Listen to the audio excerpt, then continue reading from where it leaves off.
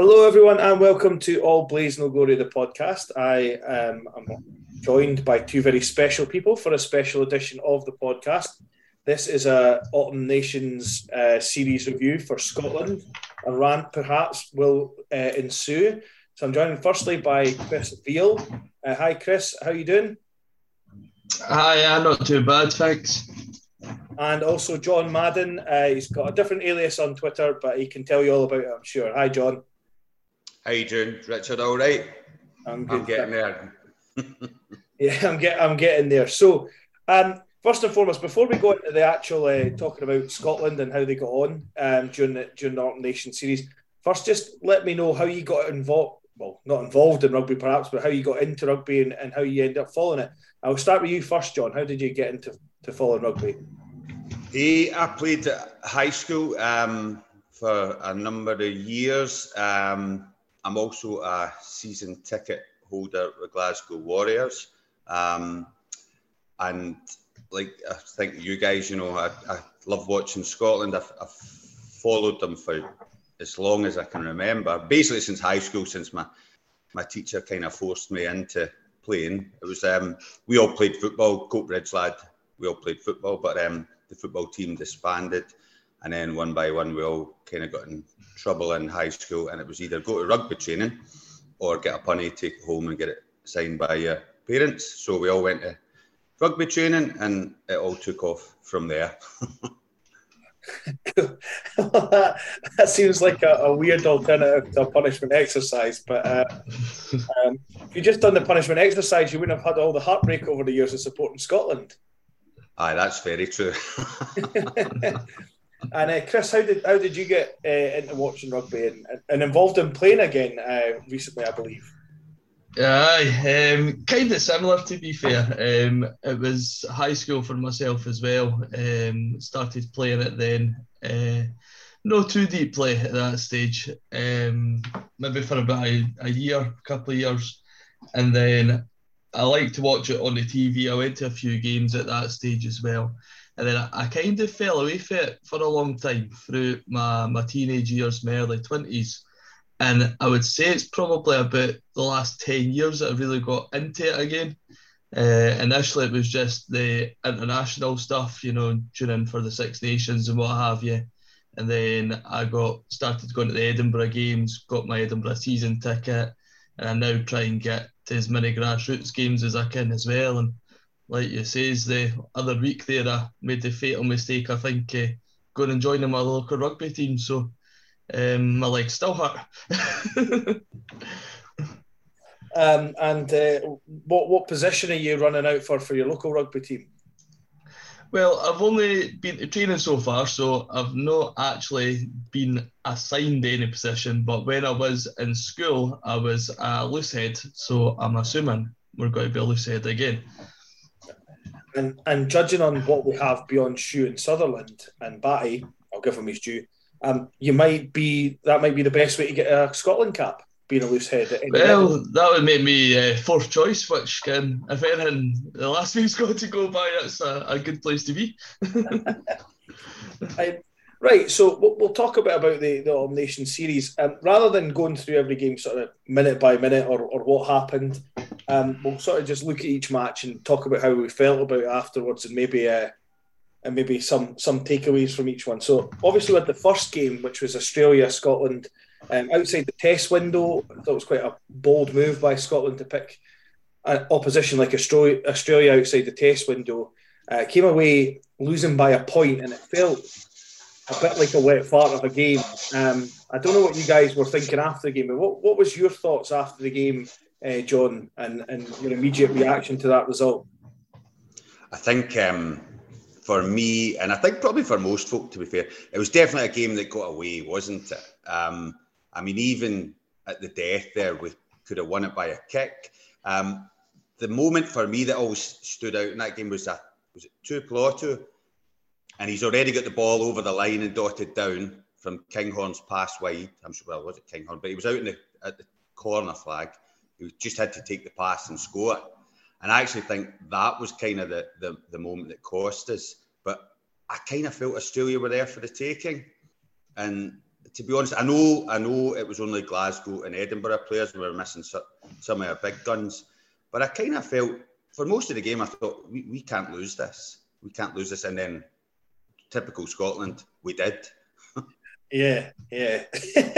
And that is probably accurate. Now, I don't know. Did you guys watch it? Did you watch it in the stadium, or were you guys at home watching it? I watched that one at home. Yeah. And what about you, Chris? What was your reaction to the game? I think you said you maybe watched it later at home. Yeah, I recorded it and kind of watched it, and then I've rewatched it since. I don't know why I rewatched it, but there we go.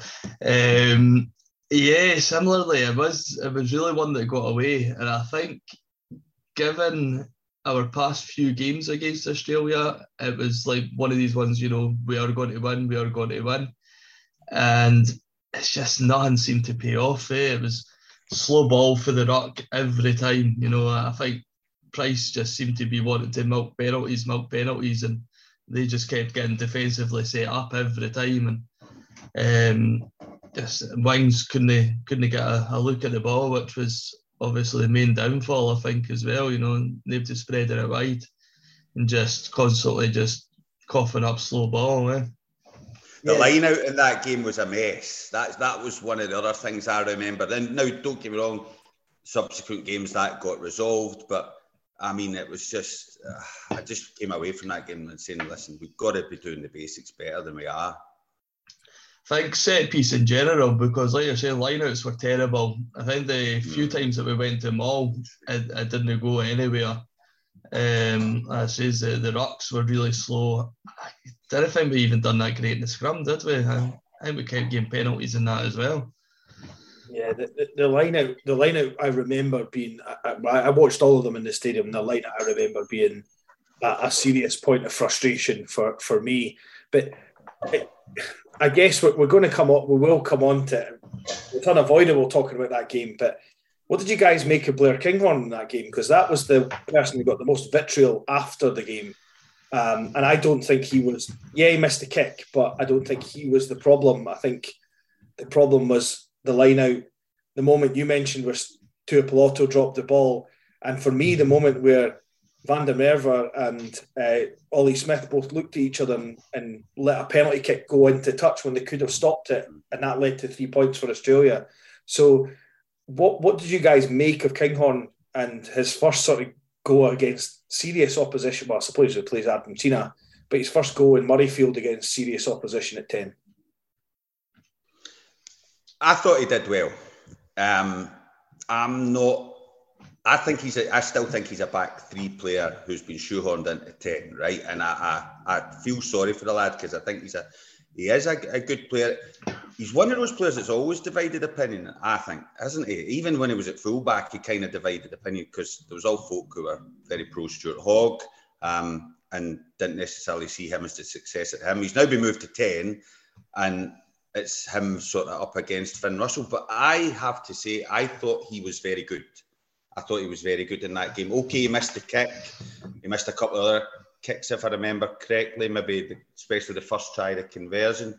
But other than the place kicking, I thought he did well. He scored a smashing try. And I don't really think you could fault him. Even in the build-up to Ollie Smith's try, that was a really well-worked move. Yeah. Well, what about you, Chris? You're obviously an Edinburgh guy, so you might have a bit more of a soft spot for Kinghorn than... Yeah. Big fan of Blair Kinghorn. Really love what he's doing for Edinburgh. And I agree, he did. He had a really good game, I thought, obviously kicking aside. I think his kicks for hand were fairly decent. I seem to remember one that was like about a metre over the line that kind of looked like it might have went over, but we got it. Obviously, the try that he scored, like John says, was absolutely phenomenal. I can't think ever seen anybody kick it kind of for halfway to score the try. So I think he was, with the kind of ball that he was getting, I think he was always got to come up against it. He's very much when everybody's moving forward kind of 10. Whereas we weren't getting to move forward, we were being slowed down at every turn. So I don't think the kind of play really suited him, all that. Yeah. I mean, from my opinion, I was more annoyed at the vitriol that Kinghorn got than anything that he's done in a Scotland jersey, just on the basis that he's not picking himself. I think is the first point. And the second point is, I mean, I saw it the weekend, and we'll come on to Finn Russell, our great saviour, but he missed touch at quite a crucial moment in the match. It was lucky that the Argentinian kicked the ball out in the full after carrying it over his own 22 at that stage, and he makes mistakes the same as everybody else, but it was like Kinghorn were magnified because of the situation he was in. But I don't want to dwell on Kinghorn too much. And I have to agree with you, John. I think Australia were definitely there for the taking, and I think we should be actually kind of disappointed we only won 2 out of 4 matches in the autumn. Anyway, moving on, we then had we then had Fiji next when we had our big guns back, obviously minus the aforementioned Finn Russell. What did you make of that game, John? And Fiji was a bit meh, wasn't it? I think everyone came away from that. The Mexican wave was probably the highlight. Ironically, talking about the Blair Kinghorn thing, obviously Adam Hastings has been playing very, very well for Gloucester and had been bigged up coming into this. And actually, he was the biggest disappointment for me. He scored a good try, but other than that, some of his kicking was wayward. He didn't really exert the control that I expected from him. And again, that game we never really got going. Even with the big guns back. I was actually at that game, and we were up the back corner, and we were in with all the Fiji fans. And actually, the atmosphere in with the Fiji fans was brilliant. And actually, because the game was so kind of dull, if you like, that was fantastic. I had my 3 kids at Murrayfield for the first time, and all the Fiji fans were singing and dancing. And actually, that's my overriding memory of the Fiji game. That's a fair point. Sometimes it's like, I don't know if you've ever been to Sevens, but Kenya, get near the Kenyan fans, and you'll have the best time at the Sevens. And so it's sometimes being with other fans is actually better. What did you make of the Fiji game, Chris? Yeah, similar. I thought it was just quite a flat performance overall from us. I seem to remember, I'm sure it was about a minute and a half, they got a yellow card, and we done absolutely nothing, nothing at all with it. I thought basically Fiji's indiscipline is the only thing that really kept us in that game. I think had they managed to keep themselves kind of everybody on the field, I think it could have been a lot closer game. Not saying maybe we would have lost, but I think it would have been a lot closer anyway. I say he's right at the start though, anything less than like a 20-point gap between us and them is a probably pretty bad performance. And no disrespect to Fiji, but I think we should be going and putting at least 20 on them. I did think to get a couple of positives there though. I thought Redpath, obviously, I think he lived up to his debut. I think there was always a wee bit of a question mark against that for me. He was the kind of the messiah of Scottish rugby, even though he'd only played 1 game. And so I was kind of glad to see him come up and put in a second performance. And I'm going to throw out a wee bold statement as well and say that actually I thought that Blair, when he came on, brought the game to life. I think he got the backs firing in a way that Hastings didn't. I would actually agree with that. I don't know whether that was because Fiji were tiring, because Fiji don't get to spend as much time in camp as Scotland do. It's always been a thing for the tier 2 nations that they do have. Like Bill Matta was playing with Edinburgh the week before, whereas any Scottish players really that were in Scotland might have been rested, would have been worked into that going into the Autumn Nations. So, I don't know whether that was part of it. I know that Adam Hastings, and I hope he's okay, he got absolutely crunched.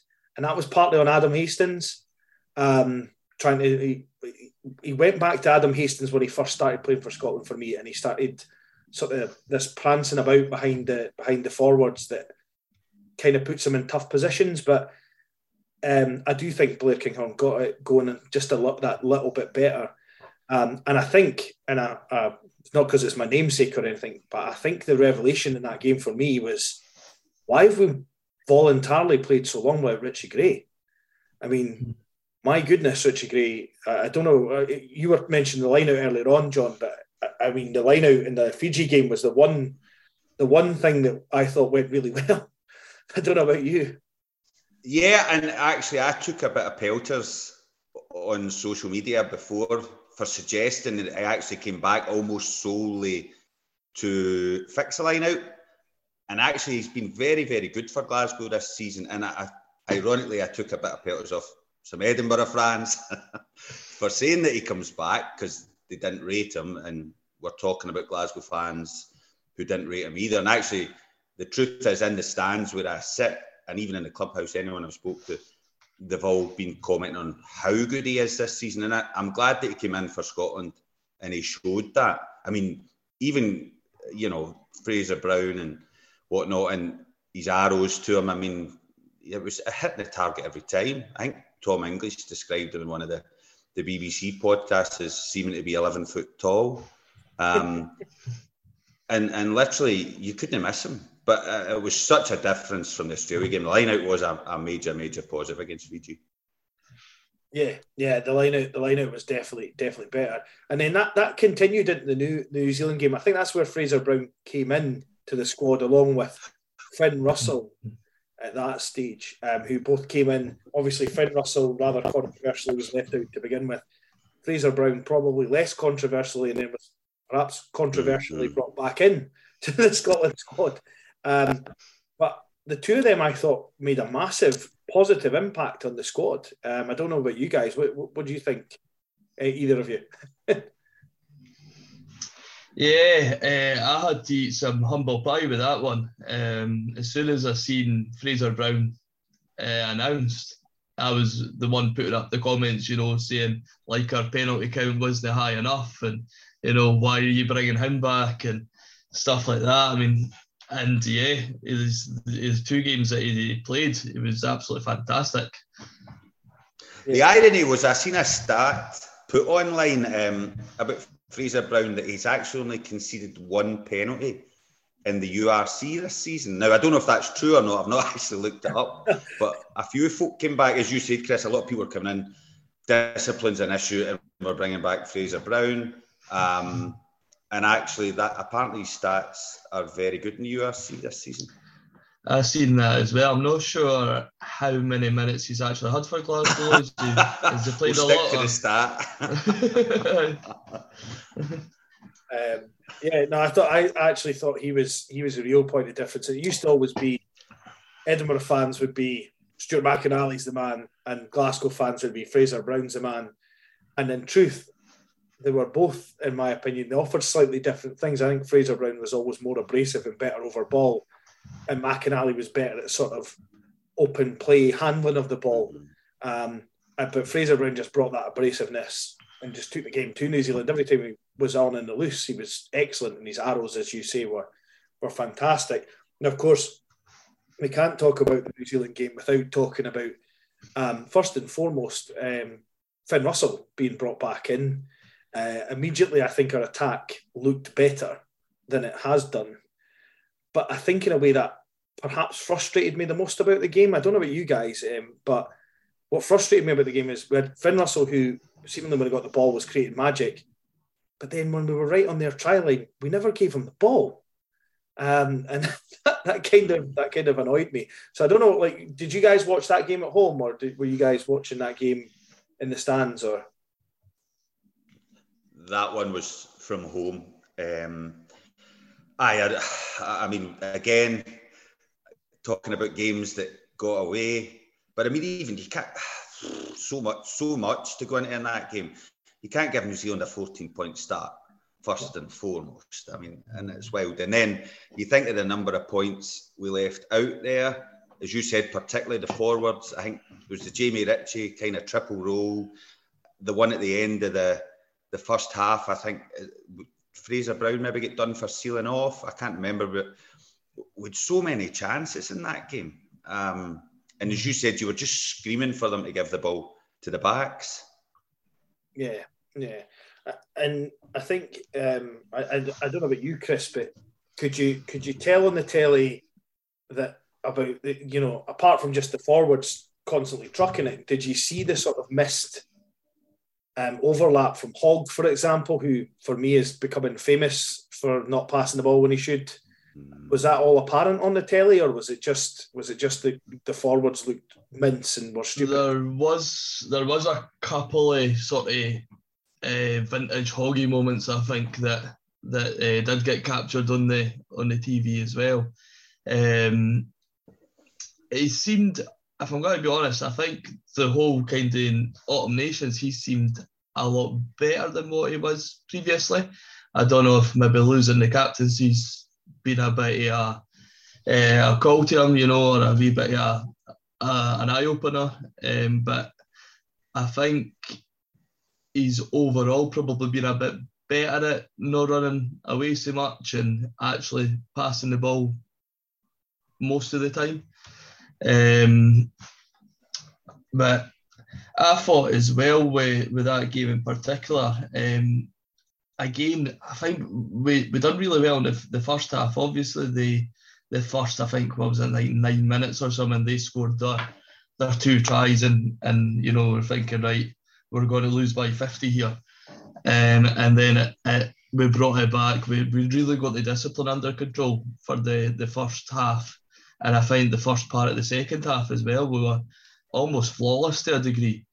And then again, I'm not sure if it was like fatigue set in or if New Zealand just kind of dug in a bit more than we did. But after, I would say, like 50, 60 minutes, it was absolutely everything just went against us.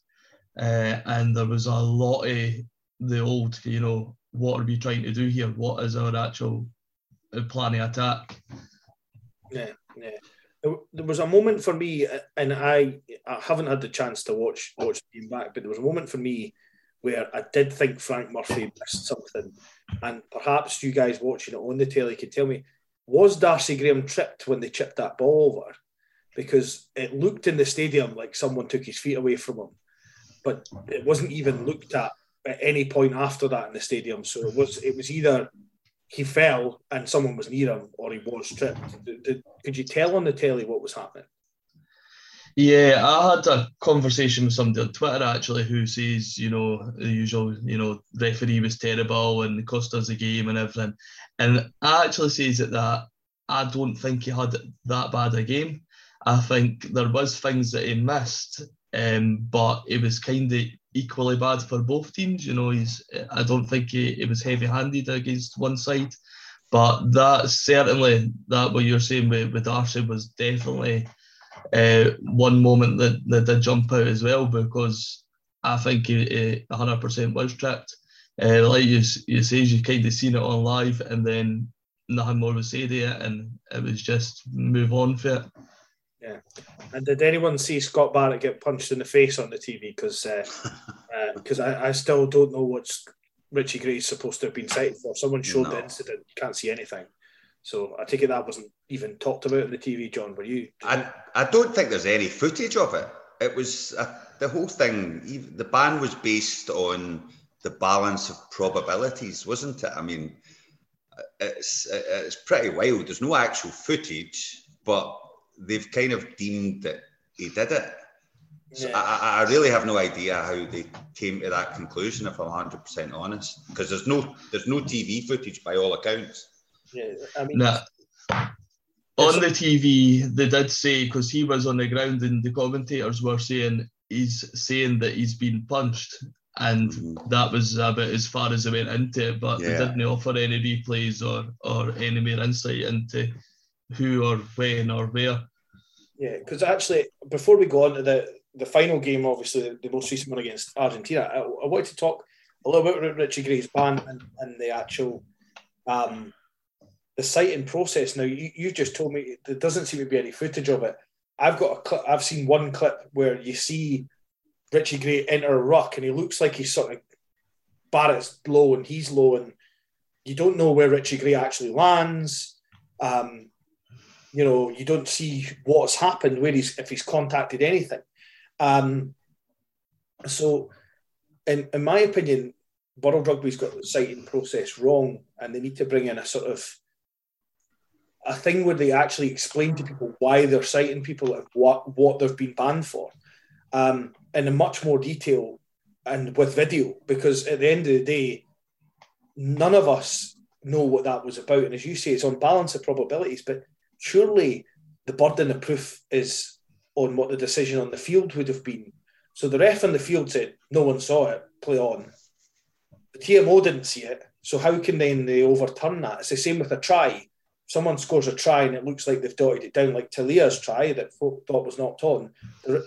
If they look at that in the TMO, it looks like it might have been knocked on, but it might have been dotted down. You go with the on-field decision.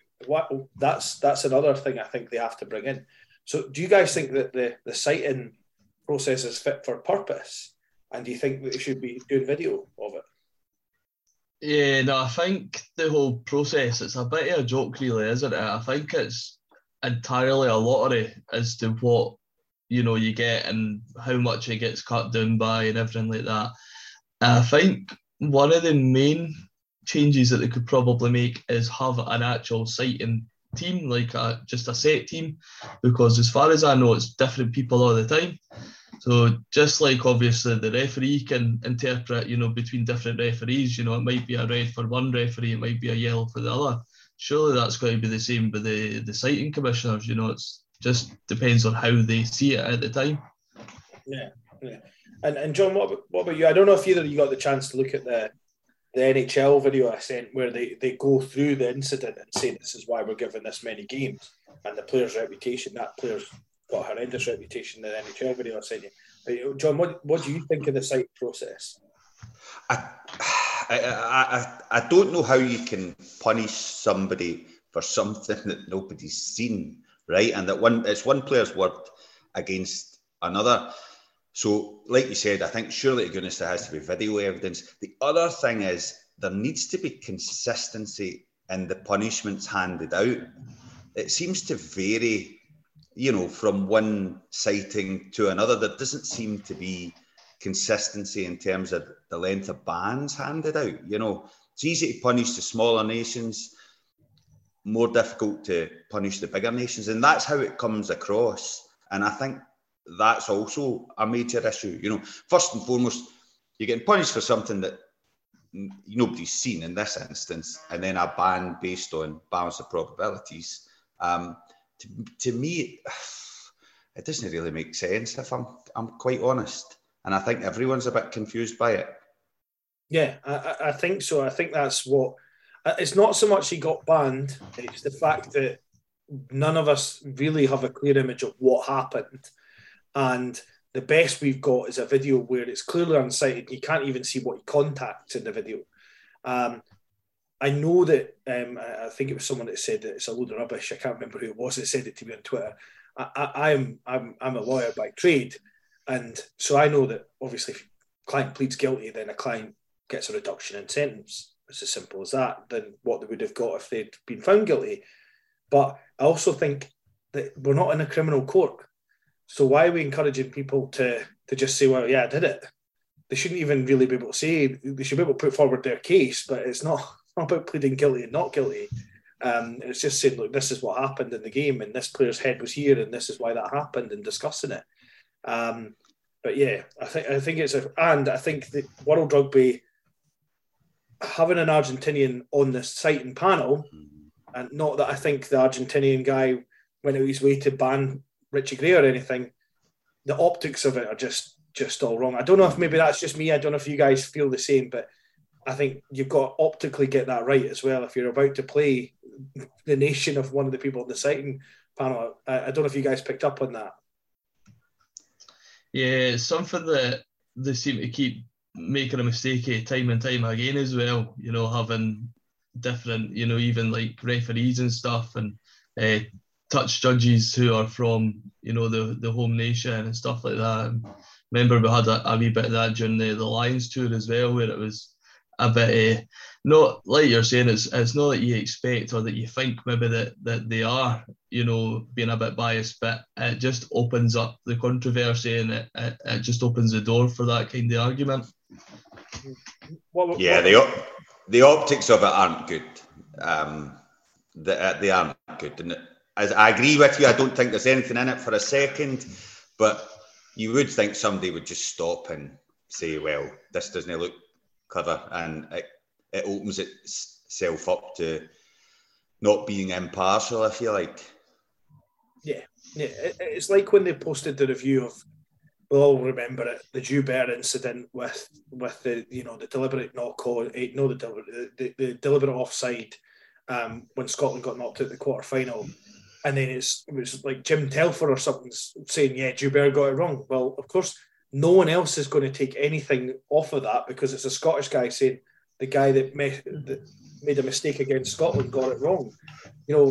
He shouldn't be doing that review or giving the result of that review.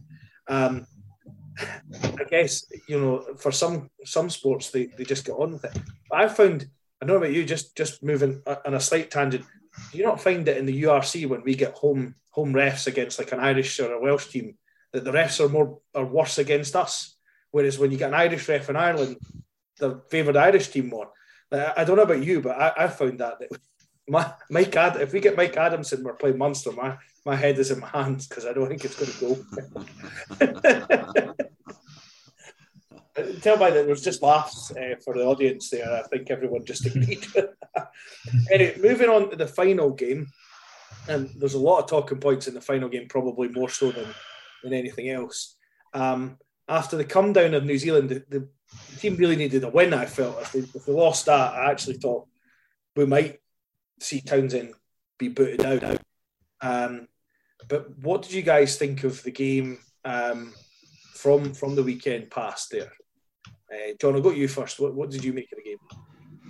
It's a hard one, isn't it? Because when a team goes down to 14 men so early on, you always kind of feel it's ruined as a spectacle. But then equally, you've got to be able to put these teams away, which traditionally we have failed to do in the past. I mean, I think when they went down to 12 men and it was only 7 each, I mean, that was just absolutely vintage Scotland. Do you know what I mean? When there's more space on the park, we make it more difficult. That said, we scored some absolute belters of tries. Finn Russell ran the show. I think the big thing about Finn Russell coming back in, particularly for the New Zealand and then even more so in the Argentina game, from the first couple of games, was how much more you saw of Darcy Graham, the lad who's proven himself to be undoubtedly world class and should be in that World Team of the Year, and Big Doohan, and even Hoggy. Your back three barely touched the ball against Australia, and then they were all over it in the New Zealand game and the Argentina game. So I think you're right. We had to finish with a win. We finished with an absolute resounding win, and it's no mean feat putting 50 points on an absolutely cracking Argentina side. So I think we've got to come out of it positive, to be honest. How can you not when you put that amount of points? It's just there is that wee bit of doubt cast over it because they'd 14 men. I think so. You've got to temper it a little bit. Yeah, I would agree with that. Chris, what did you make of the game? I've kind of been flip-flopping a bit on this one. I came away from watching the game. I went into the rugby club to watch it, and I came away thinking, we still didn't perform good. It was papering over the cracks. We've still, I think there was a point where I can't remember if we were against 13 at this point, maybe, and that's where Boffelli scored his try. 12. And you're sitting there going, only Scotland. I mean, I was fair chuffed for Boffelli getting a try on his 50th cap, but I'm thinking only Scotland, could, and they were hardly given any chase. He ran half the pitch at least, and you're like, what are we actually doing here? And I think, like I said earlier, I think had Argentina been able to keep their discipline, I think they could have maybe actually possibly beat us, because we did seem to make a lot of hard work. But I'm not sure if that was partly because they were doing and everybody, wanted to get a bit of a game and, score some tries and maybe tried that wee bit too hard instead of sticking to the processes. But so I kind of come away from it thinking, let's say it's papered over the cracks and stuff. I've been seeing a lot of the Twitter responses to it, and everybody's all perked up, and we're winning everything again. And I'm kind of been taken by that wave as well, and going, right, well, we did put 50 points out there, so maybe we are going to be a really good team again and stuff like that. But I think I'm going to stick with the pessimistic approach and say I still don't think it was all that good, because I don't think that, when it comes to World Cup time, like South Africa and Ireland and stuff, they're not going to give us the opportunities that Argentina gave us. And if we're struggling and letting scores in against a 12-man Argentina, then what is Ireland going to do to us, in the World Cup? Yeah. Well, I suppose we've got one kind of positive view there, one negative. I'm gonna try and be somewhere in the middle of that. I thought we were absolutely crap when they were down to to 13 and 12, and I thought we were a lot better when they only had 14. When the numbers were more even, I actually think I would agree with that. I think when we went down to 12, for some reason we decided we were playing like sevens or something, and we were chucking. I mean, the reason they scored that try, and I'm not just picking on him, but was because of Jack Dempsey. I don't know what he was trying to do with the ball. He'd already kind of fallen. He got back up, and the ball, I watched the video of it again today because I couldn't believe it. But he put the ball like that. I think he was trying to, up front of his head, and then he was going to try and chuck it back. He just dropped it. And then Defentes, or whatever his name was, got it and just sprinted down, and obviously Buffelli got the offload. But when you're playing against 12 people, if you just go hit a couple up, it'll draw people in, and then it's just simple hands. And when they went and done simple hands, Hoggy just drew a man, passed it to a Piloto, and he was in the corner. It was dead easy when they done it after they conceded the try. But they had this thing in their head, well, we need to score off first phase without them getting a ruck, or we're ruined. They're not got the numbers to compete at the ruck at that stage. So just hit them up. Honestly, that was the point of frustration. The good thing was, I totally agree with John. I think Darcy's world class, and I actually think Darcy Graham, if he keeps his fitness and anywhere near this form, should be in that 14 jersey for the Lions. And I know people say that's just because I'm Scottish and an Edinburgh fan or whatever, but I genuinely think he's a better finisher, because if you think about it, for his strike rate, he's in a Scotland team that quite often he's going to get rubbish ball from. And he still finds a way to finish. He's got strength, but equally footwork. And I actually think he should have been in the Lions tour, probably ahead of Van der Merwe. And I said that at the time. And I love Van der Merwe, but Van der Merwe, in terms of, is not a great rugby player compared to Darcy Graham. He's just a big beast. His technique's crap. And I wouldn't say that to his face, because he'd still be able to chin me, but his technique isn't great. It's just raw power. Everything he does is raw power. And but Darcy, for me, has been the player of the series. I think the standout player of the series.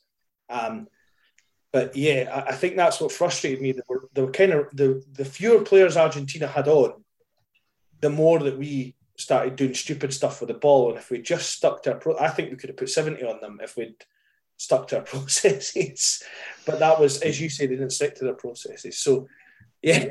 But yeah, that was a sort of monologue on the Argentina game, everyone, after saying we wouldn't go through the games too much. So, all in all, what do you guys feel after the series, and how, looking back on it, what is your sort of feeling about Scotland, how we can do in the Six Nations, and how we might fare in this World Cup group? I think a bit like Chris is saying, the kind of, I get, because I've sort of flip-flopped as well to a degree over my kind of opinion of the whole series. And I think the problem is we've had good autumn series before, went into the Six Nations, full of optimism, and then when it comes to tournament rugby, we just collapse. We beat England this year and then went to Wales. We were going to horse them, and we performed probably one of the worst.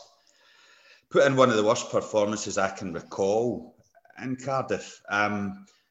So us at Scotland in tournament rugby, it's always a different piece. I think we all believe the players are there. I think we believe we've got a good squad. I don't think we get too... It's the whole thing of every year we hear this from Scotland, you're going to win the Six Nations, and I don't really know any Scottish rugby fan who ever truly believes we're going to necessarily win it. I think we all kind of hope for maybe 3 out of 5, 4 out of 5. We all allow ourselves to dream, but we never really build up the momentum. Do you know what I mean? You beat England, right? Let's win another game, build up some momentum, and sure as God, it falls in its face. I think a top 3 finish would be considered a success in the Six Nations. The World Cup, I kind of see us getting out of that group. Can you? Chris, can you see us getting out of that group? You want to take it from there?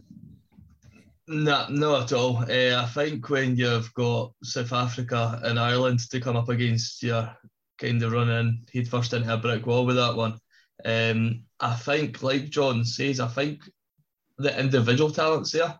I think, like you says, Darcy's an absolutely phenomenal player. And you've got like Doohan, you've got Finn, even like Schoeman and stuff up front, a lot of teams would bite their arms off to get these players. So I find that... Do you not think our pack's quite lightweight? That's what I always think. I always think the forwards are lightweight compared to our countries. I think they are, but they're really dynamic, I think. Like say, Schoeman will go 80 minutes and hit, every ruck that you put in front of him. And like Zander as well, I've seen him going 80 minutes and being really good in the field as well. So I think we are a lot lighter than a lot, but probably a lot mobile. Mm-hmm. It's funny that you say that, actually, because that is a good point. And I was talking to a guy about that at the weekend. Sometimes you feel like we make these subs, particularly the props, at like 50 minutes or something, and it's okay, we're getting fresh legs on, but you're thinking to yourself, well, Zander and Shui are doing brilliant. Leave them on. You don't need to make these subs. You don't always have to sub. And I think even in the New Zealand game, the subs were the difference. Their bench came on, was stronger than ours, and I think that ultimately cost us the game. Yeah, I would agree with that, actually.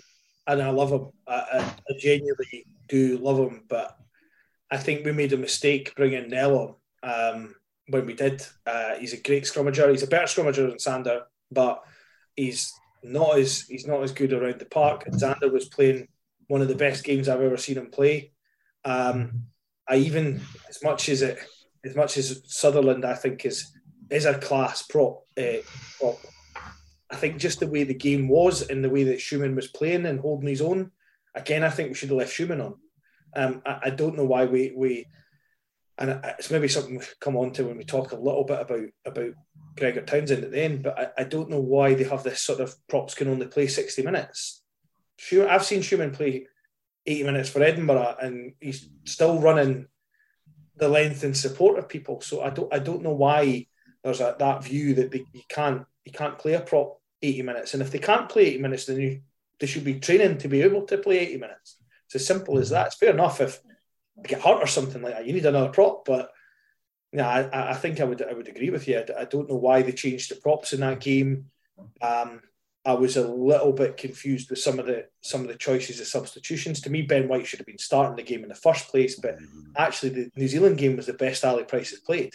Yeah, whole series. And when they took him off, and our attack started to go a wee bit wayward after they took him off. And I think it's just because he was in the game, everyone was in the zone, and you start tinkering with things when there's no need. It just puts you on the thing. And in terms of the pack, I would say they are pretty lightweight, which is another reason why we shouldn't be, when we're at the line, trying to tuck it over. We should be using our mobility to a bit of footwork, someone coming on that line or something, rather than constantly picking and going. We'll pick and go a couple of times just to reset and draw their forwards in, and then find a space out wide. I basically stole that off Craig Mason, though, of Scottish Rugby Pod, so I should shut up. But whenever we're hammering away at the line, you rarely feel we're definitely going to score here. And yet, even going back to the Argentina game, they seem to hammer at our line from a couple of yards out, and there's an inevitability that they're going to score, that we're going to concede here. You never feel that we're going to hold out. And that's just what I mean about the sort of physicality. We kind of lack the physicality, definitely, to go toe-to-toe with South Africa and Ireland. So, as you said, play to your strengths, use your backs. And again, go back to Price playing well. I don't think it's a coincidence that Price probably had his best game, the game that Russell comes back. Do you know what I mean? Because I think he brings out the best in those around him. No, I totally agree with that. And actually, I think Price, it's something I wanted to kind of, I suppose, touch on. Is you talked about Blair Kinghorn we talked about him at the start, and you mentioned Price was really slow in that game, Chris.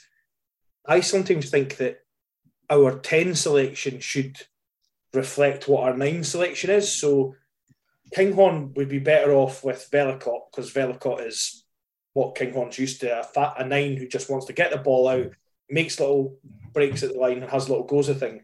Now, Velikot was injured, so he's not available. Who's like Velikot? George Horn. So why isn't George Horn maybe like as a pod, you're a pod, that's who we're going to train with.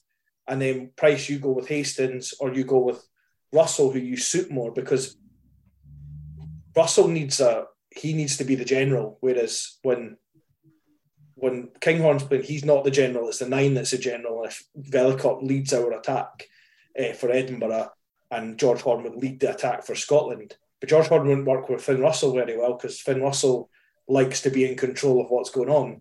So he's better with Ali Price, who's a bit more of a kind of I'll do as you say kind of 9. So I think that's true of all of them. And I think you're right. I think that's why Price looks to have his best games when Finn Russell's back, because it suits his style of play. It doesn't suit his style of play to play with Kinghorn, who needs to play from depth and run at holes and then give offloads. Russell can play flat and get the ball late and barks the orders. So, yeah. Anyway, just I suppose we've talked all about it. Has anyone got any more on the actual games themselves? Nah, I think we've pretty much covered most of it for me anyway. John, anything else? No, I would agree with that. I mean, I think it's the New Zealand game's the game for me that sticks out the most in my mind, because that's just such a sense of what could have been. And I think even before the yellow card, I don't know about you guys, but I had a sense that was, as soon as they reduced it to 3, Barrett kicks that penalty, and I think it was 23-17, just before the yellow card, and I thought, we're going to lose this. I remember thinking, I just thought it was a mental thing, like we don't actually believe we can hold on and win this. And I do think that's another thing that we kind of lack. You know, like Ireland, South Africa, always believe they're going to win, right? I sometimes don't believe our boys think we can see this through. Maybe I'm wrong, and I know they all work with sort of sports psychologists and stuff like that, but there's definitely a mental psyche that we need to develop if we're going to actually start competing at the top end of things. There's a lot to be said for the fact that Scotland tend to regularly lose to the same teams that necessarily, like Wales, for example, this season, well, this past Six Nations, are one of the worst Welsh teams that there has been in a long time. And we just beaten England, who England aren't terrible. You know, they went toe-to-toe with the All Blacks. They've not changed their squad that much. We beat them because we believe we can beat England. We lost to Wales when things started to go awry, because it was like, I think mentally you're right. I think there's the same in Ireland. I mean, we were over in Ireland, not last year, the year before, and all Hogg had to do was fall over, and he dropped the ball. And we gifted them so many points when they were here when there was no crowd, and we fought back and we almost won. And then when we played them in Ireland, Hogg has a 2-on-1 with Sam Johnson and doesn't pass it. And it's almost like there's just, as soon as those little mental things happen, and they are mistakes that we make a lot, we just can't recover from it. And I think it's a belief with certain teams we can't beat them. It's like for years we could beat France at home, we could never beat them away. It's just little things like that. It's I think Scotland does have in their head, as soon as something goes wrong, oh, here we go again. That's what's going to happen now. We're screwed. And whereas New Zealand think we can always win, South Africa think we can always win. And if we don't win, then Razzie will draw yellow circles and everything and say it was the ref's fault. And Ireland think that they can always win. So it's a mental thing that we need to get over. I don't know how we get over that. However, some of the mentality of a club or a team comes from their coach. Now, in a few words, or more, please give me your position on Townsend, both in relation to this autumn series. I'll go to you first, Chris. Historically, I've always been a very, very big fan of Townsend. We went to the same school together, granted, obviously different times, but so you've got to stand by him for a bit longer than other people, I guess. But this last few seasons or so, as you know, we've started to kind of seem to drop, and the constant dramas in camp, it's getting to be more a soap opera than anything else. And I think that you've got to, at some stage, turn around and think that possibly he's the issue. I know, or I get the feeling anyway, that Finn Russell obviously brings a lot of the issues to the table as well. It comes across as being maybe a bit of a prima donna. But a good coach should be able to manage that regardless. And I think as well, he's maybe just getting lost as well. I think he's maybe that he tries to overcomplicate a lot of things. It's like what we said earlier about the subs. I think that he's got written and read somewhere, 60 minutes, we change the subs, and he's not actually bothered about the game. And the slightest, it's no, I need to change my subs here. I've read places as well that, he's got a big game plan for every game and he writes it fresh and everything like that. But, the Australia game, for example, his game plan couldn't have been any worse. When you've got Darcy, Hogg and Doohan, if your game plan isn't give the ball to the wings, that's all you need is your game plan, and we would have won that. I think it's probably definitely time that we explore a different option. I don't know who that option is going to be. I'm very much hoping it's not Mike Blair. But I think it is time for something different, because I think the other thing as well is, obviously, I think everybody's saying that we are majorly lost in attack, and AB Zonda seems to be getting the brunt of that as well. But considering that Townsend has just come off the back of a Lions tour where he was the attack coach, you'd think that he could steer the ship right, even without Zonda. So I'm still leaning towards that he's majority of the issue, and I think that's possibly, with these game plans that he's holding the leash too tight, and he's not getting to actually put his own stamp on the attack, maybe. Yeah, but those are all very good points. John, what about you? What about your thoughts on Townsend over this period? It's hard not to feel he's kind of lost the dressing room a wee bit. It's certainly, they all seem quite a tight-knit bunch, the players. They all seem good pals, have a good time, all the rest of it. And, I do wonder, a bit like Chris is touching on, is he a wee bit too much of a disciplinarian? Is it not particularly that? They all want to play for Scotland, but is it not a fun environment? I don't know. He's also been in the job a long time. You can't help but feel maybe things have gone a wee bit stale. I kind of personally felt after the last World Cup he should have went. But I think he's evidently keen to stay on for another World Cup. And I was kind of the impression, certainly at the start of this autumn series, when the Finn Russell's fourth choice fly half palaver was kicking about, I thought, right, you're taking us all for fools here, right? You know, he's got to play his way into form. Now, either that's some genius management, right, and he's fired Finn up to the point that we've seen what we've got, or this kind of personal feud has taken over. Now, Scotland can't do without Finn Russell. I think that's become quite evident. And ultimately, I think the Scottish rugby community is with Finn. So for me, I think pretty much Townsend's time's up, but that's not going to come till after the World Cup. I actually would have quite liked to have seen maybe even a temporary management team through the Six Nations. I don't know, Mike Blair and another, maybe just guiding Scotland through the Six Nations. I think the country, the team could get a bit of a bounce. They all evidently loved playing with Mike Blair. And I think a lot of the kind of fall-off came when he left the Scotland setup. The other thing is you'll probably get more of the big-name coaches available after the World Cup anyway. So I think no matter what happens, no matter whether I would like to see someone else at the helm for the Six Nations in the World Cup, it's not going to happen because the big coaches aren't going to be available till after the World Cup's done.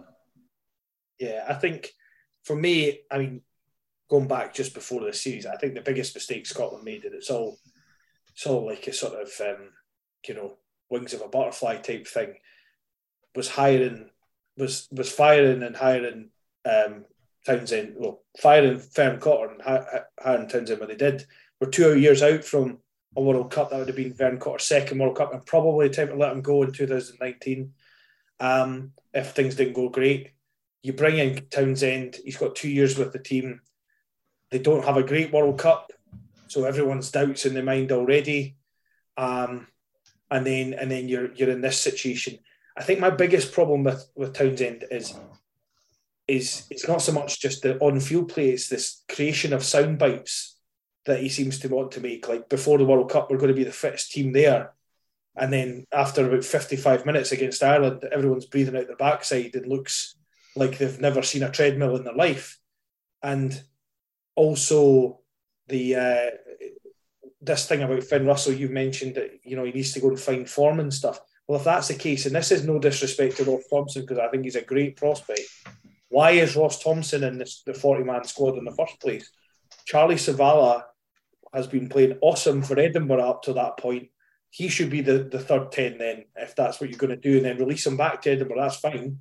But don't make up nonsense about finding form and bringing in somebody who's played 20 minutes of rugby because he's been out injured. And I get that's no disrespect to Ross Thompson, because I think he's a good prospect, and I think he'll be a good 10 for Scotland in the future. But it's just the way he handles himself in the media and stuff. It doesn't make any sense, and the players hear that. I mean, the players aren't.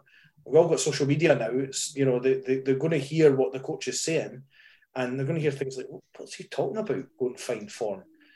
It's fine if he wants to pick a player who's out of form, because they're a veteran and they've played, and he thinks that they'll get back on track being with Scotland. But don't talk nonsense about Finn Russell being out of form or whatever. If you think he's disruptive, say he's disruptive.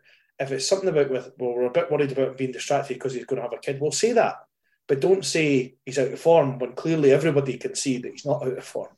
I don't think now, on the back of the win and the decent performance against New Zealand, he can be let go. I think it's too late.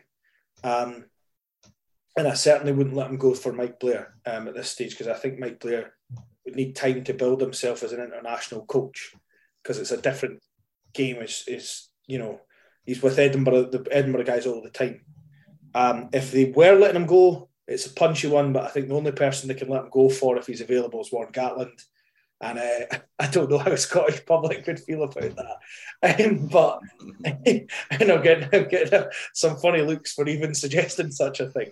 I think that the verdict on Townsend is if he's out after this World Cup, unless we reach the semis, or if we get out of that group, then he might have bought himself a bit longer time. But I think if we get out of that group, it'll be because of the magic of Finn Russell and others, and not because of Townsend. Because I think the reason the attack stale, and I think what you were talking about, Chris, with the game plan, is the attack changed when Finn Russell came in, because Finn Russell plays what's in front of him. He doesn't play what's in the game plan. And I think that's why Townsend doesn't like him, which is odd because Townsend used to play like Finn Russell. So anyway, we could talk all day about Townsend. Is there anything that I've said that was utter garbage apart from Morgan Gatland, which got a few looks? I would take Gatland. But I think the other thing is that I think everybody's kind of fed up with the tinkering. It's that most countries have got settled combinations, right? Too many chops and changes that team. I mean, I think we might have stumbled on a centre combination now. But even the treatment of Redpath, you know, he was in, then he was out, then he's back on the bench. And I don't know how that breeds loyalty. I really don't. Mm-hmm. Yeah, no, I don't know either. I do feel sorry for Bennett as well, but that's more a side issue. I do think Bennett is that hybrid of what Jones is and what Harris is, and the fact that Bennett to me, he runs better lines than Harris, and he's got better footwork than Harris, but equally he can tackle better than Jones. That might be a trope though with Jones, just because he missed that tackle against Jonathan Davies all those years ago, and I've never forgot it. But you know, I do feel kind of sorry for him, but I think Triple Auto has proven that actually that combo does work with him and Harris. If you've got someone who can give him and Harris the ball in space like Finn can, I think Redpath would be better. Again, settled combos. I think Redpath ball playing 12 would be better with Kinghorn if Kinghorn's going to come on and be that guy. Chris, anything else that I said that was mental apart from, as I say, Warren Gatland? No, I pretty much agree with everything. I think I'm with you as well that I think Bennett can feel a wee bit hard done by, because especially I think against the Australia game, I would say he was probably one of the best on the field. So I was fairly surprised to see that he was swapped. Yeah. Cool. Right. Well, just quickly then, because I think we've went over the hour mark, but did say we would do this.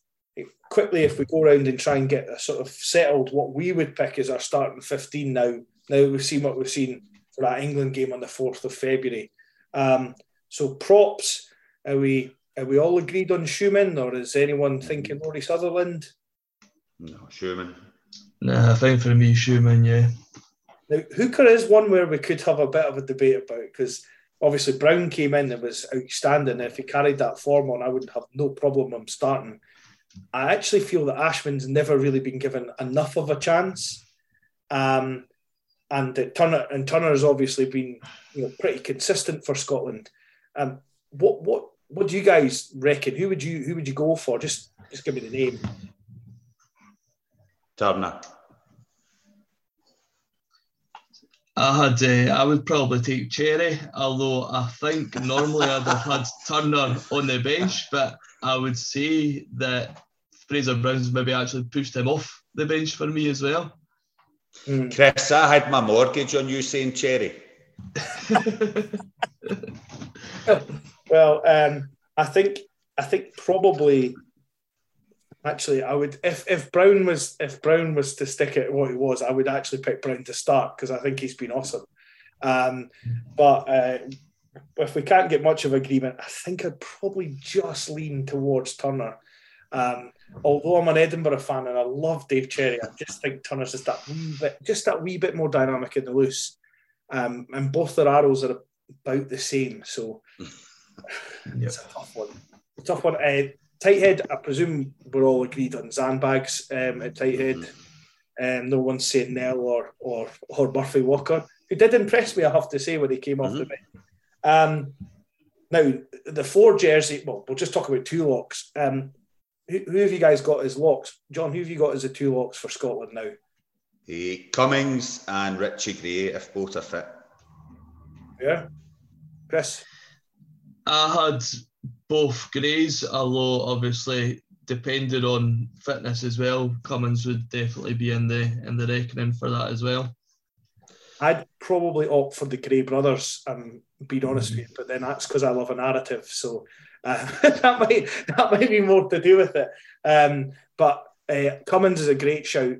I think the one thing Scotland should do is, if Cummins isn't fit, obviously Skinner's been injured, but you kind of need another kind of ball playing lock in the three that are picked for game day. So if Cummins isn't fit, try and get Skinner in.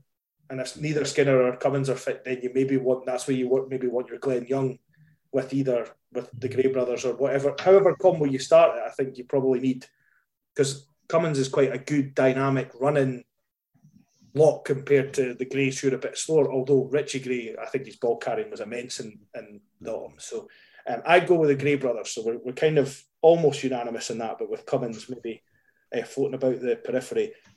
6, are we saying Jamie Ritchie, assuming that we're not putting him 7? Yeah. 7, are we saying Mish or are we saying Darge, if Darge is fit? I'm saying Darge. If it's fully, and it's very Glasgow, Edinburgh, this I know. But to be honest, I think Hamish needs a rest. I think he looks like he needs a rest. He's played so much rugby. He needs just probably a wee bit like Finn Russell, just a breather to get back to the world-class player that we know that he is. Darge is the coming man. He probably still isn't at the levels that Watson's reached. But I just think right now, Hamish is just looking a bit tired. Yeah, I would actually agree with that. And I love Hamish Watson, but I think Darge at the moment's just got that wee bit. Watson's played a lot of rugby in the last 20 months. The Lions tour, he didn't really have a break after the Lions tour playing for Edinburgh, and he then went through the whole season, and then he played in the summer as well. So he's not really had a break at all. Mm-hmm. So not that I would drop him altogether. I would tend to keep him in or around the squad, either as that a number 20 jersey or even maybe he doesn't start against England, but he's there slightly later in the campaign, having had a rest. I don't know. What's your thoughts, Chris? Are you Mish all the way, or you're going to? Well, I was thinking about throwing in a bit of Edinburgh Glasgow controversy there and saying Connor Boyle, but what a player! He is a really good player, but I think Darge at the minute is the on-form 7. I think I'm probably going to surprise you there by saying I would go him as well. And surprise you even further by saying that even in my 23, I'm not sure I would have Mish at this stage. I think the thing with Mish at the moment is, I think a lot of people, Sevens, you would look at his current performances and say he's having a really good game. But I think compared to Mish performances and what we know that he can do, he's just completely off the boil. Yeah. What I would say, somebody said to me actually the other day, and I've not had a chance to look up, but apparently, even though he's not playing as well as we know he can, his tackle stats are still apparently off the chart. I mean, how can I put it? I've not, and during the autumn series, there have been players that I've went, who bounced off of that, and I've had even one from Schumann, by the way, but not from Mish. He's just looked really solid in the tackle. It's more he's not pinballing the same as he used to pinball. He's not jackling the same as he used to jackal. He's just a wee bit slower. And actually, I don't know. This is the eye test and memory, but I think Richie's probably won more turnovers than he has from 6 in this series. So I think he probably could do a rest. I mean, he played every game until he got injured in the last game. I hope he is okay, because he's important for Edinburgh and Scotland, of course. But I think Darge, for me, would just kind of take the edge just to start the England game, to give, as you say, Mish a bit of a rest, and then maybe he comes in later on in the Six Nations against Ireland or something, do something crazy like put Richie at 8 and have all 3 of them playing or something. I shouldn't say that because Townsend might hear this and then just immediately go with that. And the 8 jersey, so there could be a bit of a debate. I personally think that the last game played Dempsey out of the starting position for me, and any doubt that Fagerson is the man should have went away. But I don't know about you guys. I would probably say Fagerson as well. I think it's still his jersey to lose at this stage. I know that there was a lot of excitement about Dempsey coming, and I think when I seen him coming off the bench for the Australia game, he did certainly impact that, and I thought, they've been right. The guys alone, mate, they've been praising him to the hilt, and they're actually it's paying off. And then I think, like you're saying, that was his peak performance, but he kind of slipped a wee bit the rest of the tournament. Yeah, I would agree. What do you think? Are you with Fagerson on, or are you? Matt Fagerson for Scotland. I've always thought he's been all right for Glasgow, all right, but for Scotland he's been a colossus. I really do. I don't know what it is when he's in a Scotland jersey. I think he's one of the best states that we've had in a long time. Takes it to a whole other level. He took it to a level that I didn't have in him. I think particularly this year he's been fantastic. Yeah. I actually think he was kind of robbed not getting to go to the 2019 World Cup as well. I think, what was it, Blake Thompson instead. I think that was the wrong choice. Next 9. Obviously we've got Ali Price, but there's I think 9 is weirdly a position where we've got a lot of options that all do kind of slightly different things, and it maybe depends on who's at 10. I think we're all going to agree that Finn Russell should be our 10. Me personally, I'd start Ben White because you'd have more time with Russell, but I don't know what you guys think. John, are you Ali Price or? So I would have went. Certainly after the first 2 games of the Autumn Series and after the Six Nations, I wouldn't be having Price. I would have been maybe George Horn, Ben White. White would have been certainly the player after the first 2 games. But I think Ali Price and Finn Russell in tandem is a different proposition. The problem I have is Ali Price, it seems to all the kind of sniping and spontaneity seems to have been coached out of him. He gets the ball, either passes to Russell or he box kicks. Now, Ali Price, when he burst onto the scene, was sniping here, there and everywhere. And I just think it's all been coached out of him. So I would probably still lean Ben White just because I think he gives you a bit more zip. But I do think it's fair to say that Price playing alongside Russell these last 2 games has been much, much improved to kind of the rest of 2022. Yeah, and would you agree with Ben White, or would you have someone else, Chris? Well, actually, you're saying there that 9's one of the positions that we've got a lot of options at, and that actually kind of made me think, yeah, actually, maybe we do. But it's one of the positions, if I'm honest, that I'm quite worried about for Scotland, because I think there is a lot of options there, but I think Price is the best, like by a margin, the best at the moment.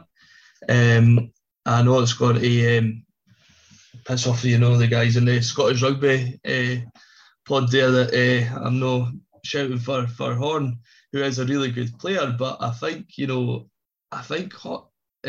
Price has just had dominated the Scotland setup for that long that everybody else is quite a bit behind them.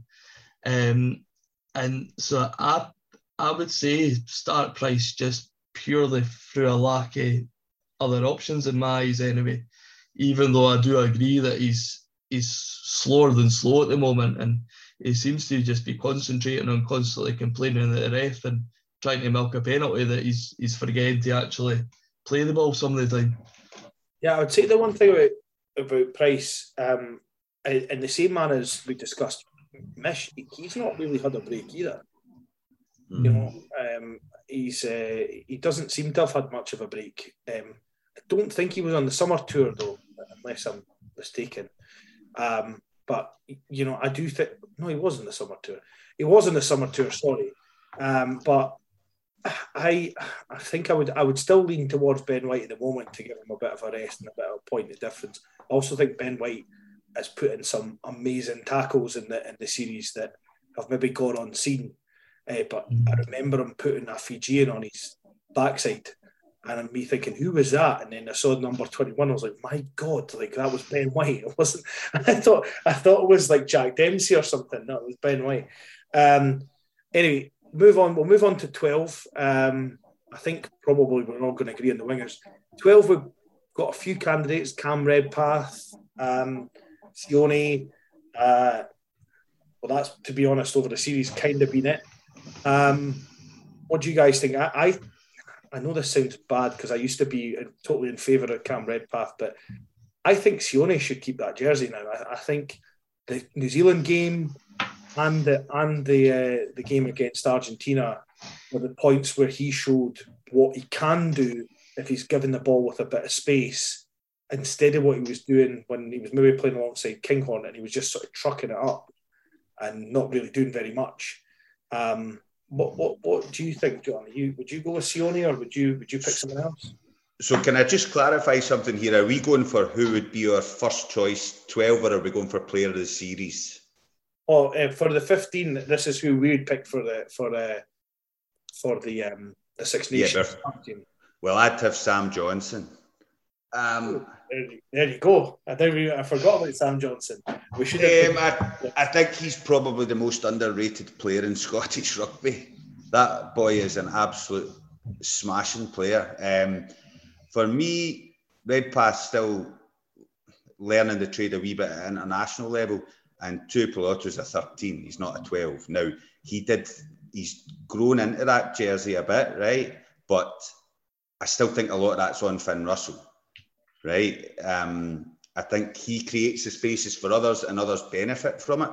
For me, Tuipulotu is still he's not played very often for Glasgow at 12, but when he has, he wasn't great defensively. And don't get me wrong, he's been very good this autumn series, and he's most people would probably argue he's made that jersey his own. He's got strength, he's got power, he's got pace.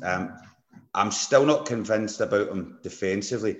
Whereas Sam Johnson, the lines he runs defensively, he's solid. He's got all the experience. A fully fit Sam Johnson would be my 12. Cool. And Chris, what about you? I can see where Townsend has his issues with centre, because I've kind of went between Redpath and Sione back and forth as well. I think Redpath offers a lot more, distribution. He's got good spatial awareness and good footwork to get himself into gaps and stuff like that. And I didn't overly rate Sione to begin with. I thought he was a bit of a kind of blunt instrument. He's a bit of a crash ball. But then I noticed some stats coming up, and I can't remember if it's the New Zealand game or the Argentina game, where he was one of the top carriers and top meters, I think just slightly behind Darcy. And I think on the two games especially, he really played it into his own. So I think if I was to come kind of off the fence, I would say, assuming that you start Finn, I would go Sione.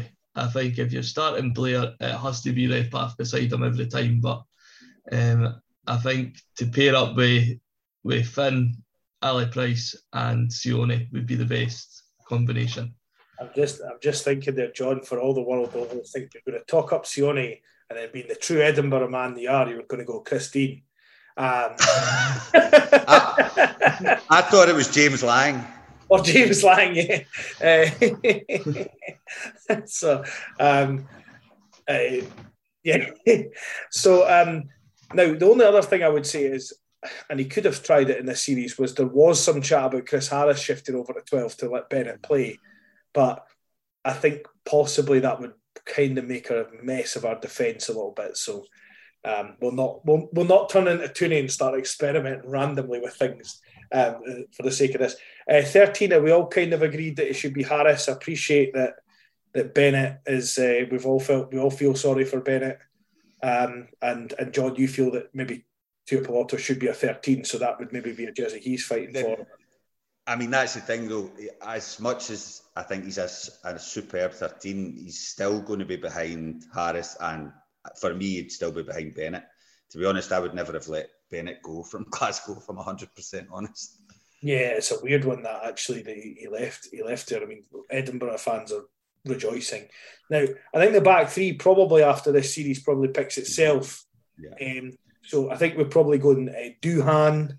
We're getting nods for Duhan, Darcy, and Blair Kinghorn. Is that not? I mean, Stuart Hogg probably, despite some of his downfalls with not passing, I think Stuart Hogg he's still got that little bit of magic and step in him. If we just quickly, we could go through you mentioned a few of the bench options. I think, obviously, you talked Turner. We probably have Brown or Cherry on the bench after that. Sutherland would be my choice for 17, although I think Batty's pretty good. 18, are we past Nell now, or is Nell still the man for coming on and sorting scum out? I think he has to be. Yeah. I think that's another one that we're kind of lacking other options. I thought the Murphy Walker, he was actually, I hadn't really seen much of him, I'll be honest, and he really surprised me when he came on, especially for being such a kind of young prop. But I think certainly for his scrummaging and just what he can offer in the locker room as well, you know, and on the training pitch, I think VP has to be there or thereabouts. Yeah. The only prop I think that people overlook that is actually still about and on the go is Murray McCallum. I think he's kind of, don't know why he's not even got a club contract at the moment, let alone getting in the Scotland setup. But he is playing loosehead. He played loosehead for the Barbarians, and then he was playing tighthead for Worcester just before they folded. He's another prop that I think they need to kind of have a closer look at and try and develop into being available, because not many players can play both sides, but even then, he just seems like a decent quality prop to have. So in the 19 jersey, I think we talked about the Gray brothers, and I think we probably settled that if it was the Gray brothers, it would be Cummins on the bench, or if it was one of the Cummins and Ritchie, it would be on the bench probably. 20 jersey, now we all kind of hinted at maybe Watson, but I'd actually have Andy Christie in the 20 jersey because he can cover the whole back row. I think he's a great bench option just to kind of cover the whole back row, and he's quite good at, like, at the end of the game, coming in, chopping tackles and maybe giving a chance for some of our poachers to get ball. What do you guys think of? Who would you have in the 20 jersey? I'd still go Watson. I think if you're starting Dards, for me, Watson still has to be in the 23. The lad's a game changer. I mean, I'm that Wales game at Murrayfield all those years ago. It was probably only a couple of years. It just feels like that. Yeah. And he comes on and he single-handedly turns the game. A fit and firing Watson. I mean, to be fair, that's working on the assumption that he's not starting. So he's got to be in the 23 for me. You just can't leave him out, a guy that good. Yeah. Chris, would you agree with that, with Watson? I went a kind of different route, and it's kind of paining me as an Edinburgh fan to say this, but like I said earlier, I think for the Six Nations, I think I would maybe leave Watson at home, at least for the first couple.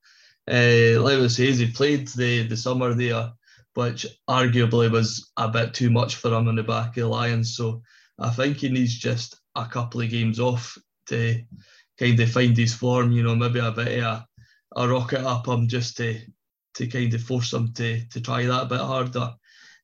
So I actually went Dempsey for 20, thinking, because I think he offered, you know, obviously Fagerson, it would be my first choice, 8, but I think he's got the kind of the bulk and he runs onto the ball really well, you know, can kind of change a game a wee bit with that. As long as he never tries that offload again, I might be okay with it. That should be in the contract. That was awful. So 21, I think by sort of majority, we had White starting. So we're saying Price just to kind of maybe kill a game off, close a game out. I mean, I would either have Price to close it off, or if you're ahead, or you then are going something wacky like George Horn or not that George Horn's wacky, or Velicott to just completely change the pace. But I think as it stands, you think you want Price for that stability against England. If he's not starting. 22 jersey. Now, this is the one where I think the perfect 22 jersey we do have, and I think is exactly where Kinghorn should always be, regardless of who's available to start. I think Kinghorn should be in the 22 jersey because he plays a certain way at 10 that could change a game, but equally if a winger goes down or a fullback or Hogg goes down, or if you just want to change a direction in fullback or wing, I think Kinghorn should be in the 22 jersey. That's where he belongs. I don't mean that nasty that he should never start, but I just think that is the perfect role for Scotland for him, because he can then come on and in multiple positions to make a bit of a difference. What do you think, John? Because it's normally Glasgow fans that hate the idea of Blair Kinghorn being anywhere near the Scotland team. Hey, to be honest with you, I think when Townsend first started this whole thing with BK at 10, I assumed that was why, so that he was the perfect utility back, so that he could cover all those positions. And if he wants to go a 6-2 split on the bench, he's got a scrum half and he's got Blair Kinghorn who can pretty much cover the entire back line. So I think it's a bit of a no-brainer. There's not really anyone else who can do it. The only other person that could potentially go in there would be Adam Hastings, because Hastings can play fullback as well. If you put and Chris Harris can move to the wing if needs be. So you could maybe have Hastings at 12. So Blair Kinghorn, Adam Hastings. I'm going to be nice and say Blair Kinghorn. Okay, Chris, would you agree with Blair? Yeah, I think like you've both says, I think the initial plan was always meant to be that Blair Kinghorn was going to be that kind of cover all bases type of thing. And I think the media's got everybody kind of wound up that, pitting him and Finn against each other, when I don't think it was ever meant to be the case. I think even this tour, obviously he was the only option versus Australia. And I think versus Fiji, you were probably never meant to really be starting Finn anyway against Fiji. I think when people are saying, Blair needs international experience coming up to a Six Nations and a World Cup, I think that was the only game to give him that. So, yeah, I think that's his place. So, and lastly, the 23 jersey, this could be one that you could put any number of people in, and I would probably not be disappointed. I think Redpath's a good option. Bennett, I quite like. He has played a little bit of 12, and of course you've always got the option of Finn Russell moving out to 12 if you had to do that. So, have you guys got anyone else? I mean, I can't between the two, because I think both of them offer that slight little change and an extra kind of ball player somewhere in your backline if you need it. What would you say, John? The only other one I could think of would be a fit and fire in Hugh Jones. Would potentially be another one, but I think there's not much between any of them, as you said. I mean, realistically, I don't have a strong opinion on who fills that last spot. Probably for me, Redpath would just shade it, just as another playmaker and whatnot, and because I don't think we've seen the best of him yet, and I'd like to see a wee bit more. Yeah. And what about you, Chris? Yeah, 100% agree. I think depending on who your starting 12 is, it's either Redpath, Bennett or Sione. Assuming that Bennett is the starting, I would probably more push for him. That might be the Edinburgh fan in me coming out, but he has turned games for us throughout the season for Edinburgh. So, and like I said, I'm sure it was the Australia game where I would say he was probably one of the best players on the park that game. So he would kind of edge it for me. Okay, cool. And then just lastly, we've that's a nice 23. I think that would be a 23 that most people would get behind. Just lastly, who have you guys got as your player of the series now? I think I said Darcy earlier on. That might have been quite quick to jump to Darcy just because he's scoring all the tries. But what do you think, John? Who was your player of the series? Yeah, I think it has to be Darcy Graham. I don't think that's in doubt. Actually, I think the question would be who would be second. That might be a better question. Who would be second, John? Well, Richie Gray then would be the one who's kind of come out of nowhere. You know, I think a lot of people had written him off, and ultimately now he could arguably be Scotland's first choice lock. But Darcy Graham was electric. I mean, you know, we've heard him described as a Scottish Cheslin Colby, but I mean, the boy is world class. I know there'll be usual people who say it's Scottish fans bumming up their own, you know, oh, your boys shouldn't have went on the Lions and all that carry on. But that lad is, he's a world beater. To be fair with the Lions, if they picked Darcy Graham and they maybe not picked a couple of other ones they picked and we only had a few, I would have probably been as happy because I think he's kind of been underrated for a few years. And I think Cheslin Colby wears Darcy Graham pyjamas, quite frankly. Chris, who would be your, if it's not Darcy Graham, who would be your player of the series? Well, obviously, again, Edinburgh fan, 100% is Darcy. Like you're saying, I think he's went unnoticed almost within, you know, people who don't watch a club game, just due to, you know, I think was it the opening 10 minutes or something of the first game in the last World Cup, he got injured and that was his tournament finished, and he's been really unlucky with injury, I think. So I think for a lot of, you know, Scotland only fans, he's kind of maybe a bit of a surprise. But I think Darcy aside, I think I would have to kind of go Finn, because he's kind of come as the white knight at the end who's, you know, shored everything up and saved the day to an extent. He's done all right for a fourth choice fly half, hasn't he? Aye. He certainly has. And I think it came out, was it today or yesterday, that Gregor Townsend says he's now got the jersey and it'd be very hard or something.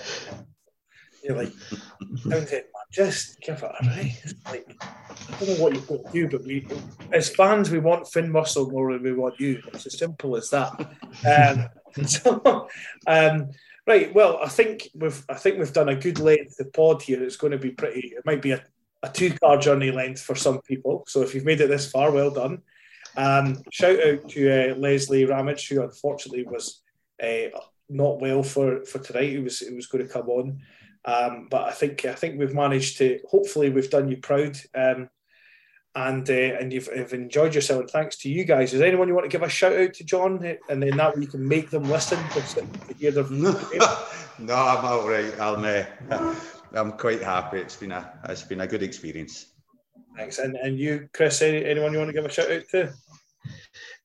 No particular shout out, but one thing that I was hoping that we would have quickly touched on is Jamie Ritchie, captain, if I've got a spare few seconds. Got a few seconds, yeah. What's your thoughts on Jamie Ritchie as captain? You introduced the subject. Well, again, it's one that I'm kind of torn. You know, the Edinburgh fan in me always wanted Ritchie to be captain, since obviously Hogg was letting it, or seemingly letting it affect his game. And then I think as far as playing the ref and communicating with the ref, I think he's done really, really good. And up until the Argentina game, I was 100% behind, and then I just thought he lost, you know, the captain head when he's, you know, dragging people down in headlocks and stuff like that. And I thought that was like the furthest from a captain that he could have been at that time. Well, I'm going to throw this to John because he had Ryan Wilson as the captain of Glasgow for a while, so he can maybe respond to that. Actually, I know where Chris is coming from, but I read a thing saying, it was a statement from Jamie Ritchie, and they were like, you know, why'd you get involved, all the rest of it, and he was like, well, I saw somebody going for my wee mate, so I'm not going to let anybody hurt him.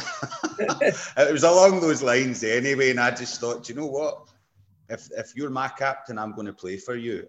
I actually thought, do you know what? Fair enough. I mean, okay, arguably you shouldn't be getting yourself sin binned, but I think, to be fair, there was so much going on and all that anybody could have been sin binned, really. And then Big Pierre was he's stoning about up in the corner, not getting involved.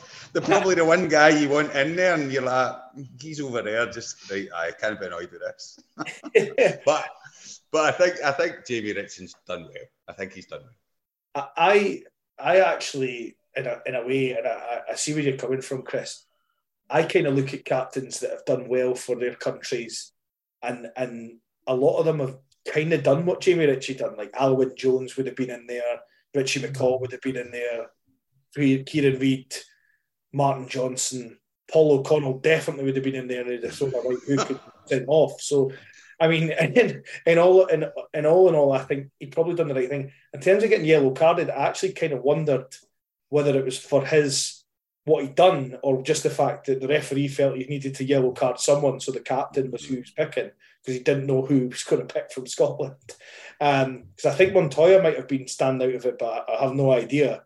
But yeah, I think I don't think he should do that all the time, but I think in that situation he was standing up for his team, so I kind of give him a bit of a pass on it. And I'd rather that he went in and sort of pulled someone off Darcy Graham than stood back, and then the players, as you say, will want to play for him, I think, more than perhaps than Hoggy. And I don't know if you guys, when he was injured in the URC coverage, he's great on media as well, which I think is something now you need in the modern game. He's very, very articulate and sensible with the way he speaks, unlike I think Hogg gets a wee bit flustered and it doesn't help him. Hogg is it's the same with Finn. I think the two of them just need to be example. They should just play, and that's what they need to do. But I think Richie still should maintain the captaincy at least through the Six Nations. And if we start to think his discipline's terrible, then you can make a decision to change it. But I think he's merited the benefit of the doubt on that Argentina game, which turned into chaos at one point. Right, is there anyone you would like to give a shout out to, Chris? Now that you've hijacked my role as pod host. No, I don't think so. No worries. Right. Well, thanks to everyone for listening. You'll be pleased to know there won't be any monologue from me at the end of this one. I'm just going to say thank you. Thanks to John and thanks to Chris for agreeing to come on this. It's been good to do a sort of round table rugby one and get a few things off my chest. I hope you guys have enjoyed it as well. Thanks so much. Been a pleasure. Thanks for having me. Thanks a lot. Thoroughly enjoyed it.